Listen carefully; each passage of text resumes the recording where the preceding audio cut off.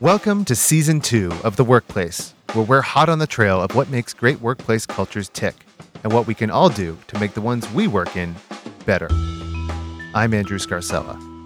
This episode, we'll be talking with Malcolm Gladwell about the human tendency towards trust and why it just might be the linchpin of modern society. Join us after the interview for tangible takeaways, where we'll talk about the ideas and actions we can take with us to our own workplace cultures.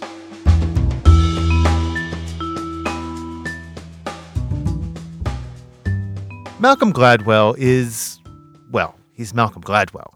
He's been named one of the 100 most influential people by Time magazine and is the author of 5 New York Times bestsellers, which have changed the way we think about decision-making, success, and how ideas spread. His latest book is Talking to Strangers, What We Should Know About the People We Don't Know. And as usual, it's the perfect combination of riveting storytelling and subversion of our expectations about the way the world works. He also has a podcast, Revisionist History, now in its 3rd season, which artfully re-examines overlooked and misunderstood events from the past. Malcolm was interviewed by me, and I have to say, despite his imposing presence in the publishing and podcasting worlds, he's wonderfully down to earth. Despite being in the middle of a whirlwind press tour, he was willing to step out of his wheelhouse and into the world of workplace culture, which, not surprisingly, he had a lot of insightful thoughts about. Malcolm, it's wonderful to have you here. Welcome to The Workplace. Thank you. Your new book, your latest book, Talking to Strangers, makes the case that when dealing with people we don't know, most of us, maybe all of us, default to truth. Mm-hmm. Are we making a mistake, or is that trusting nature good for us? No, we're not making a mistake. This is the argument of Tim Levine, whose phrase that is, talking default to truth. He's the psychologist who has sort of done a lot of work on deception, and he argues, I think, very persuasively that if we are people who implicitly trust what others are saying, then that makes not just efficient communication possible, but makes it possible for us to engage in productive relationships with people, build organizations. You cannot be an entrepreneur unless you jump into bed with all kinds of people you don't know very well and trust them, right? I mean, that's the nature of productive work. And Levine's point is that means that you will occasionally be deceived, but you can't let that you can't let that stop you. It's a very, very small price to pay for all the extraordinary benefits that come from trust. Yeah. What is the cost of suspicion, not defaulting to truth in society? I think some people think they're being terribly clever by assuming the worst in strangers. Are they right? Or is it just paranoia? No, the costs are enormous. I mean, first of all, it's inefficient. If I go to the store and I second guess the total that the cashier gives me, that it's just like if everyone did that, the line would be out the door, right? Everything would if you think about it, in order for your life to work, you have to engage in this kind of radical act of trust. You can't put your children on a school bus unless you default to truth, right? You don't know that the driver is going to the school. You don't know that you don't know he could be taking the bus down some, right? I mean, the first time you put your child on that bus, you are taking a big step, and you are saying, I trust that the system will protect my child and get my child where I need to go. But there are numerous examples, like when you buy a house from someone, there's all kinds of, checks and balances and things to make sure that outright fraud is not going to be permitted. But ultimately, you have to place your trust in the seller and the seller's attorney that things are what they represent them to be, right? It's like the foundations aren't going to crumble and the whole thing will fall down. There's a nothing works unless we're willing to grant people that benefit of the doubt. And I do think people, so I think suspicion and paranoia are incorrectly valorized. Is defaulting to truth the reason why society works at all? It seems like fundamental. Yeah. So we're not, if we did not do that, it's hard to imagine we could have created anything close to the human society we have. I mean, it's unimaginable otherwise. Let's go into the workplace for a second. What do you think is more dangerous in a workplace setting? Lack of trust or too much trust? I'm thinking specifically here of whistleblowers. The company has to encourage employees to, trust them, but also question them. It's a weird thing to do. I think you have to have mechanisms that allow people to speak out when something profoundly wrong has happened. That's not inconsistent with an atmosphere of trust. In fact, whistleblowing works way better in an environment of trust than in an environment of mistrust. What I say is, a leader can say to his or her organization, I trust you and I would like you to trust me, but if either of us violate that pact, I also trust that you will make productive use of this particular mechanism of sounding the alarm, right? That's all part of, I think of all these things as being consistent. What it doesn't, because whistleblowing it also involves a radical act of trust because we're trusting that the whistleblower's motives are pure. That's a big leap. I mean, that they're not making these claims out of malice or because, these days now, there are huge monetary awards for some kinds of whistleblowing. Trust comes even more important. We trust that people aren't doing this just to kind of line their own pockets. There is really no alternative than to overtrust as opposed to undertrust. We have to default to truth or otherwise everything breaks down a little bit. Yeah. Not just the workplace, but society itself, maybe.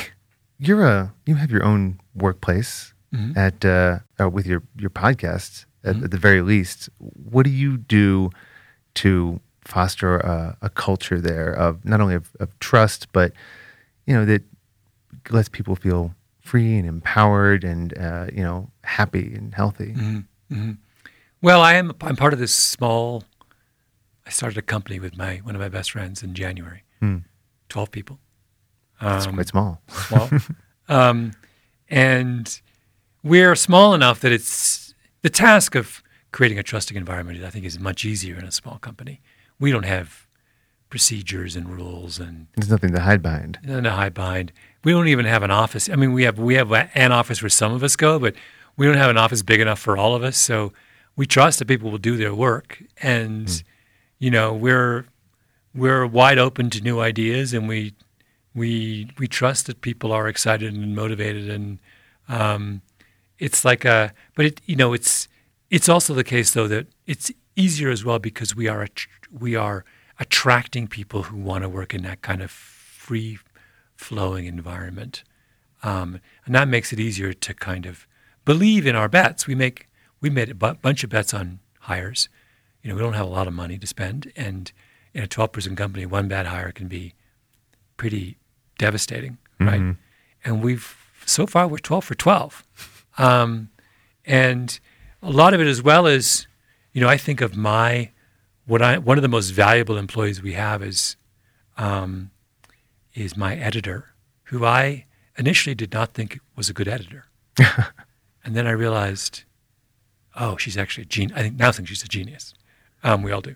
And a lot of that was that she came very strongly recommended from someone who I really, really, whose judgment I really, really, really respect. And I had to trust in my colleagues' judgment. And I also had to trust in the process that getting to know someone's abilities cannot be done overnight. And your first impressions are often not useful in this regard. And I had to trust in myself to say, you know what, let's wait till you have a sufficient body of experience with her before you render judgment. And I did that, and I was rewarded because I realized that I was just wrong in the way that I had understood her abilities. A good editor is worth their weight in golds, diamonds, what have you. Yeah, absolutely. We're on the topic of hiring. I know in your 2005 book, Blink, you told a story about a symphony reducing gender bias by, basically just by putting a curtain in front of the applicants. Do you have any advice for people who are hiring in any industry for reducing their own bias? I mean, there's a curtain, but Yeah. what else can they do? Well, I think you need to. I think the issue with bias is not that we are in danger of. You don't have a problem with bias when you collect too little information. It's a problem that comes from collecting too much. So I think that what people need to do is be a lot more vigilant in getting rid of the sources of information that are unnecessary. So if I'm trying to hire you, I need to ask myself, what are the key things I need to know about you to hire you? And then I need to disregard everything else. So, I would say that I make people who are applying for a job with me to redact the names of the institutions they attended from their resume. I don't want it. It's not useful information. You don't care if they went to Harvard. But the obvious, so there's one bias there that I might be biased in favor of someone who went to a pedigree school. But the other one, the one I'm more concerned about is the opposite one, that someone who I might otherwise be able to clearly see their strengths, I can't see them because I'm distracted by the fact that they went to a school that I don't think is prestigious. That worries me a lot because there are a ton of diamonds in the rough. And so it's not useful. And I think actually it's rarely useful. And I think most employers would do well to follow that example and call for that information to be. The second thing is, do you need to meet them? I'm increasingly of the opinion that meeting someone is probably overrated as a source of information about their higher worthiness. So everyone has a story about the worst place that they've worked, but I want to know about the best place that you've worked. Is it where you are right now? Where's the best place present you've worked? company. Let's exclude present company. Mm-hmm. I worked at the Washington Post for 10 years in my 20s. I basically spent my 20s in the Washington Post, and it was a fantastic place to work because it was slightly, in the best way, anarchic. You were really free to pursue things you thought were interesting. Your editors were demanding without being intrusive. They would accept what you wanted to write without question, as long as you made your case. You did your reporting, you handed it on time, you answered their questions. There was very little of the, I don't want you to pursue that. There was trust. There was amazing trust. And you were encouraged to develop areas of expertise. You had a beat. You developed you were encouraged to develop an area of expertise, and you were their person in that area. Like, if you were the banking person and there was a banking story, that's your story. It's not someone else's story. And that is like a really kind of powerful thing if you're a young reporter. The idea that someone would say, I covered the health bureaucracy at one point, and that was I was their guy. I owned it. And they backed me, and when there were controversies, and that was an amazing, really amazing experience. It was and I had really, really wonderful managers who knew how to. I was very raw when I started, and they mentored me in a beautiful way. On a slightly selfish note, I'd like to sneak in a question about questions, podcaster to podcaster. What makes a great question, and how do you know when you've asked one? Or do you not know until the answer? Well, if you get an answer that surprises you, it's either because it's unanticipated or because it's particularly insightful, then you probably asked a good question. The questioner is simply responsible for the engagement of the subject, right? That's your job. So what the actual questions are is not so important. Are they motivating the subject to speak, to think, to be engaged in the conversation, and to answer the questions to the best of their ability? So it's more like I use questions. I don't think I ask particularly good questions, but I do think I can keep someone engaged. And that has to do with, I would almost say that your listening skills are as important as your questioning skills in that regard. What's the last book or article or even tweet that you read that's stuck with you? That's a great question. I read a really interesting essay in The New Yorker just a few days ago by one of my favorite writers, Janet Malcolm. She was reviewing a biography of the Susan Sontag, the sort of intellectual writer from who died a couple of years ago, but it was really a reflection on how difficult it is to write a biography, to fairly represent someone's life, and the motive. And when you write a biography, you talk to all these people who knew the subject, and their motives matter greatly. And in the kinds of, you need to take that into account when you weigh what you've been told. Anyway, it was just kind of a fascinating. I hadn't thought about biography or that critically, but it was really, really quite brilliant. In one word, if you can, describe your ideal workplace culture. My ideal workplace? Well, it's the one I described at the Washington Post. It's something where people have a lot of leeway and freedom. Autonomy, and where there is standards. What are our standards? I mean, I think that's the other thing. The work needs to be a very, very clear message sense that the work needs to be good. And if it's not good, there are consequences. But how you achieve that standard is up to you. That's my idea of an ideal workplace. What technology should we use more? There are very few I think we should use more. I can only think of ones we should use less.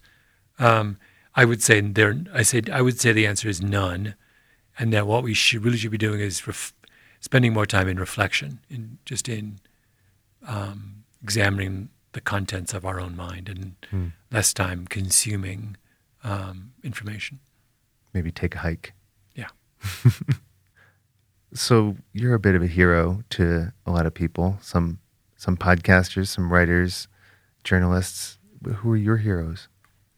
Well, I have many.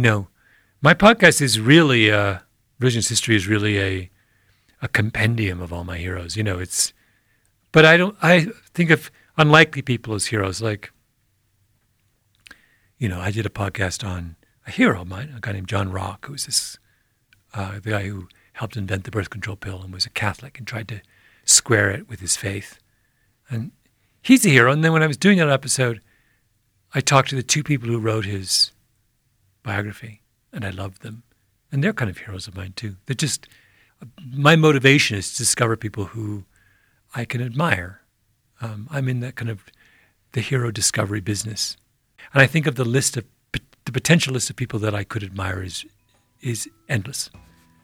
So I think you'd make a great biographer. Maybe your next book. Maybe I should do that someday, yeah. Well, Malcolm, thank you so much. This has been a wonderful conversation. Thank you.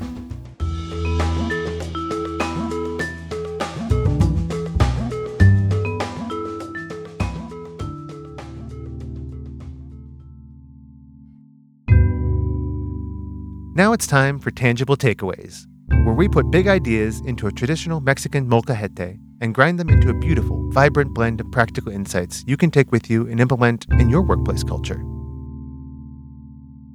The first is that we all default to truth, and there's nothing wrong with that. Trusting people, even total strangers, isn't a weakness. In fact, it just might be humanity's greatest strength. When we default to truth, a phrase coined by psychologist Tim Levine, we not only make communication more efficient, we make it possible to engage in productive relationships, build successful teams and organizations, and collaborate with our fellow humans. Yes, there is a chance you might occasionally be deceived, but you can't let that stop you. In Malcolm's words, it's a very small price to pay for the extraordinary benefits that come from trust.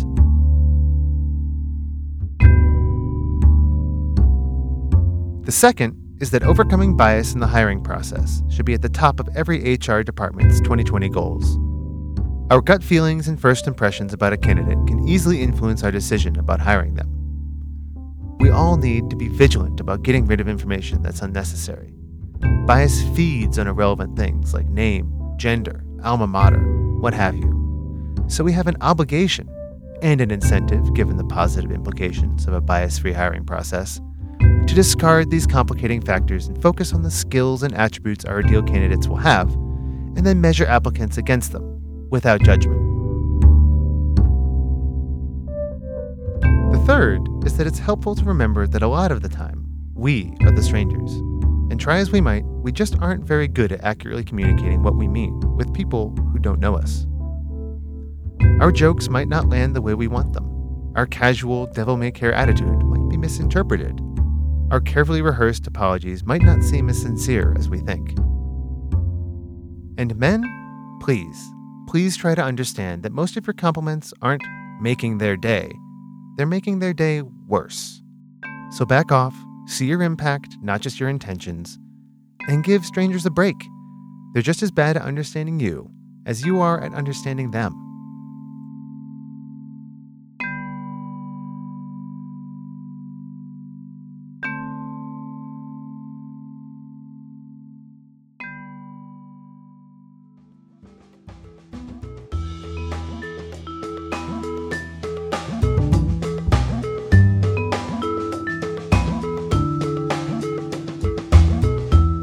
That's it for this episode of The Workplace.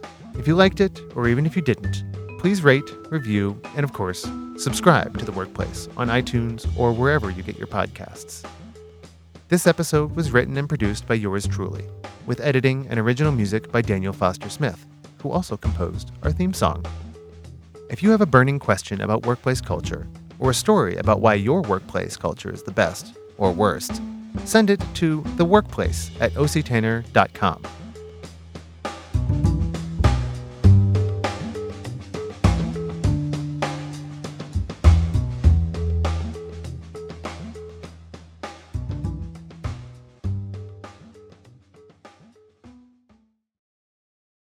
The Workplace is sponsored by OC Tanner, the global leader in engaging workplace cultures. OC Tanner's Culture Cloud provides a single, modular suite of apps for influencing and improving employee experiences through recognition, career anniversaries, well-being, leadership, and more. If you want your organization to become a place where people can't wait to come to work in the morning, visit octanner.com.